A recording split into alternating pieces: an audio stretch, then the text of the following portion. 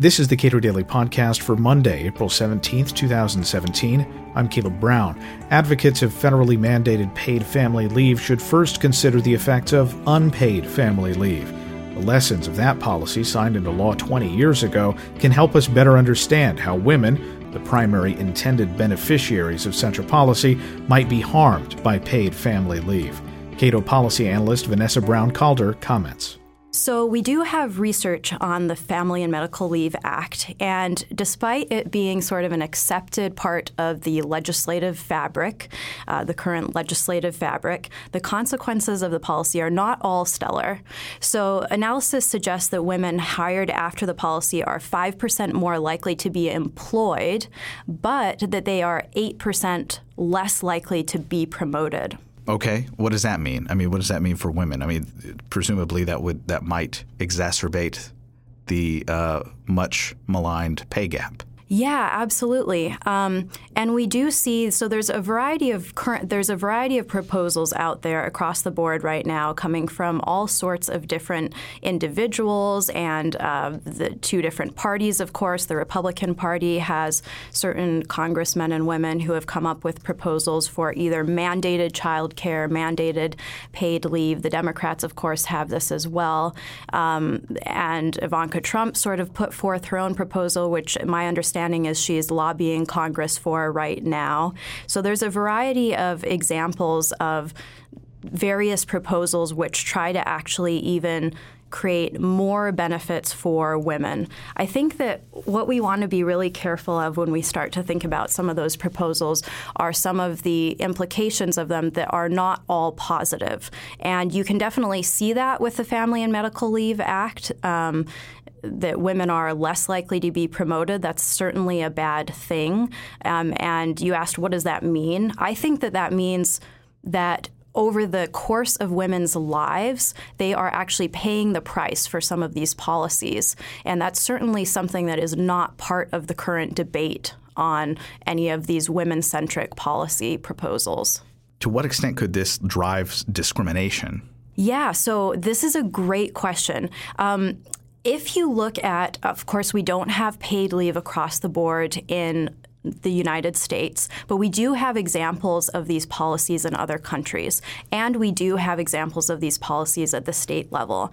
So as an example, in Spain, they have a policy which they implemented in 1999 that aims to protect women with children against layoffs. So in other words, if you are a woman who has reduced her hours in her employed hours, then you cannot be fired from your job. So that sounds like a pretty good thing, but in practice, that actually harms women directly. A natural experiment showed that after policy implementation, childbearing women were less likely to be hired, less likely to be promoted, and more likely to be laid off. So it certainly seems that actually connecting benefits that generally are used by women with employment can definitely drive some type of discriminative effect at the employment level. And you also see that, in Great Britain, they have wage entitlement and job entitlement policies there, and those policies led to fewer women holding management positions and promotion track jobs. You see that in the research from Jenna Stearns at UCSB. You also have policies in Chile. Now, whether there's a lot of external validity to those policy sort of results is debatable. Of course, Chile and America, there's a myriad of factors that would change the way that a policy would actually roll out and affect people in Chile versus the U.S. Nonetheless, it's important to look at these things, I think. They mandated employer-provided child care for working moms there in 2009, and according to recent research, women employed by affected Chilean firms saw their wages reduced by 9 to 20% as compared with female Chilean workers that were not impacted by the policy. So I think in general, what you want to think about when it comes to discrimination is three things. There are three things that can occur or are likely to occur. One, women will be paid less via cost shifting. So in other words, whatever the benefit proposed is worth will be actually taken out of women's paychecks. 2, women are not hired or not employed as much or as often. And 3, women are not promoted. And I think those are the 3 areas where you could see discrimination potentially occur. And actually, if you look at some of the research that the famous Harvard economist and former president of Harvard University, Larry Summers, did, back in 1989, before he got famous, he wrote this paper called Some Simple Economics of Mandated Benefits. And he said basically that. He said that the expected cost of mandated benefits for women is higher than it is for men.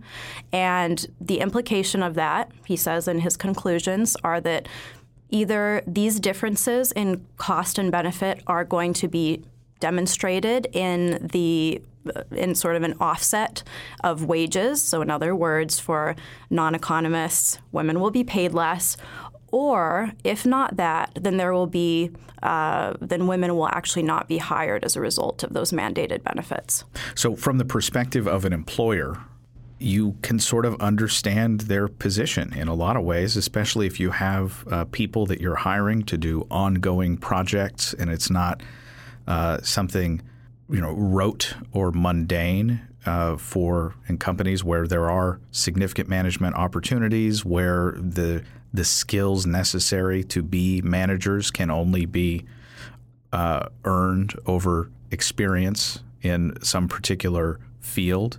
If I'm a business owner, I might cringe a little bit if I knew that hiring somebody was more of a gamble in terms of like professional development and being able to retain them, and knowing that they might vanish for some period of time that I have to pay for, or even if I don't have to pay for it, the fact that I have to hold that job open, it might make you think twice about it. I really, really agree with that, and that's exactly what I'm worried about.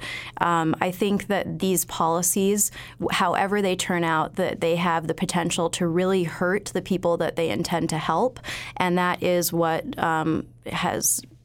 that is sort of what different economists of various stripes have actually said is likely to be the case.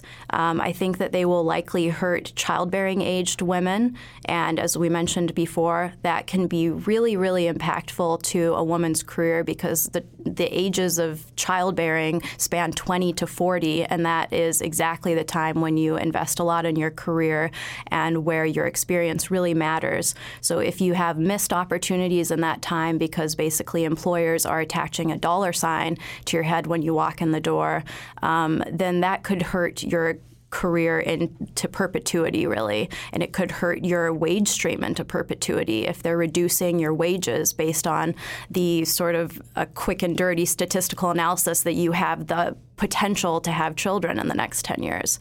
That's really hurtful. And I think that surprisingly, it will also harm women that lack education, so women that are not necessarily invaluable to their companies or indispensable to their companies. So in many cases, poorly educated or poor income women. And I think it will also really hurt, from what the research says, highly skilled women. And the reason for that is that in many highly skilled jobs, employers actually have to invest a lot into you in the early years of your career.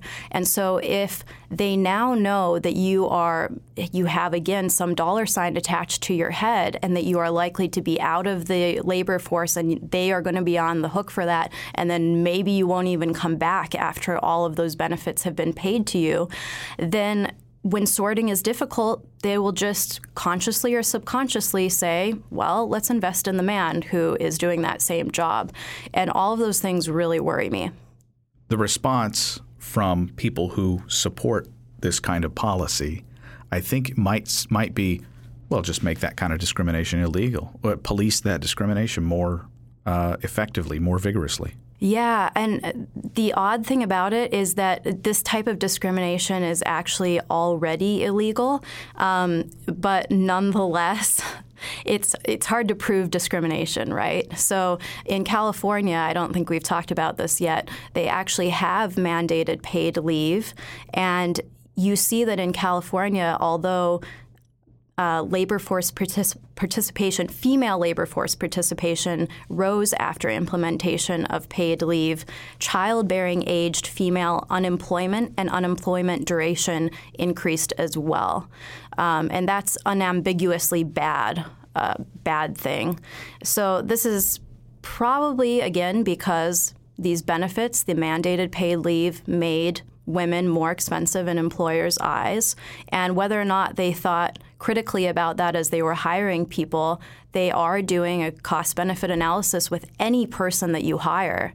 And so that seems to be the result of the policy, even though it is certainly illegal to discriminate on women because of their gender.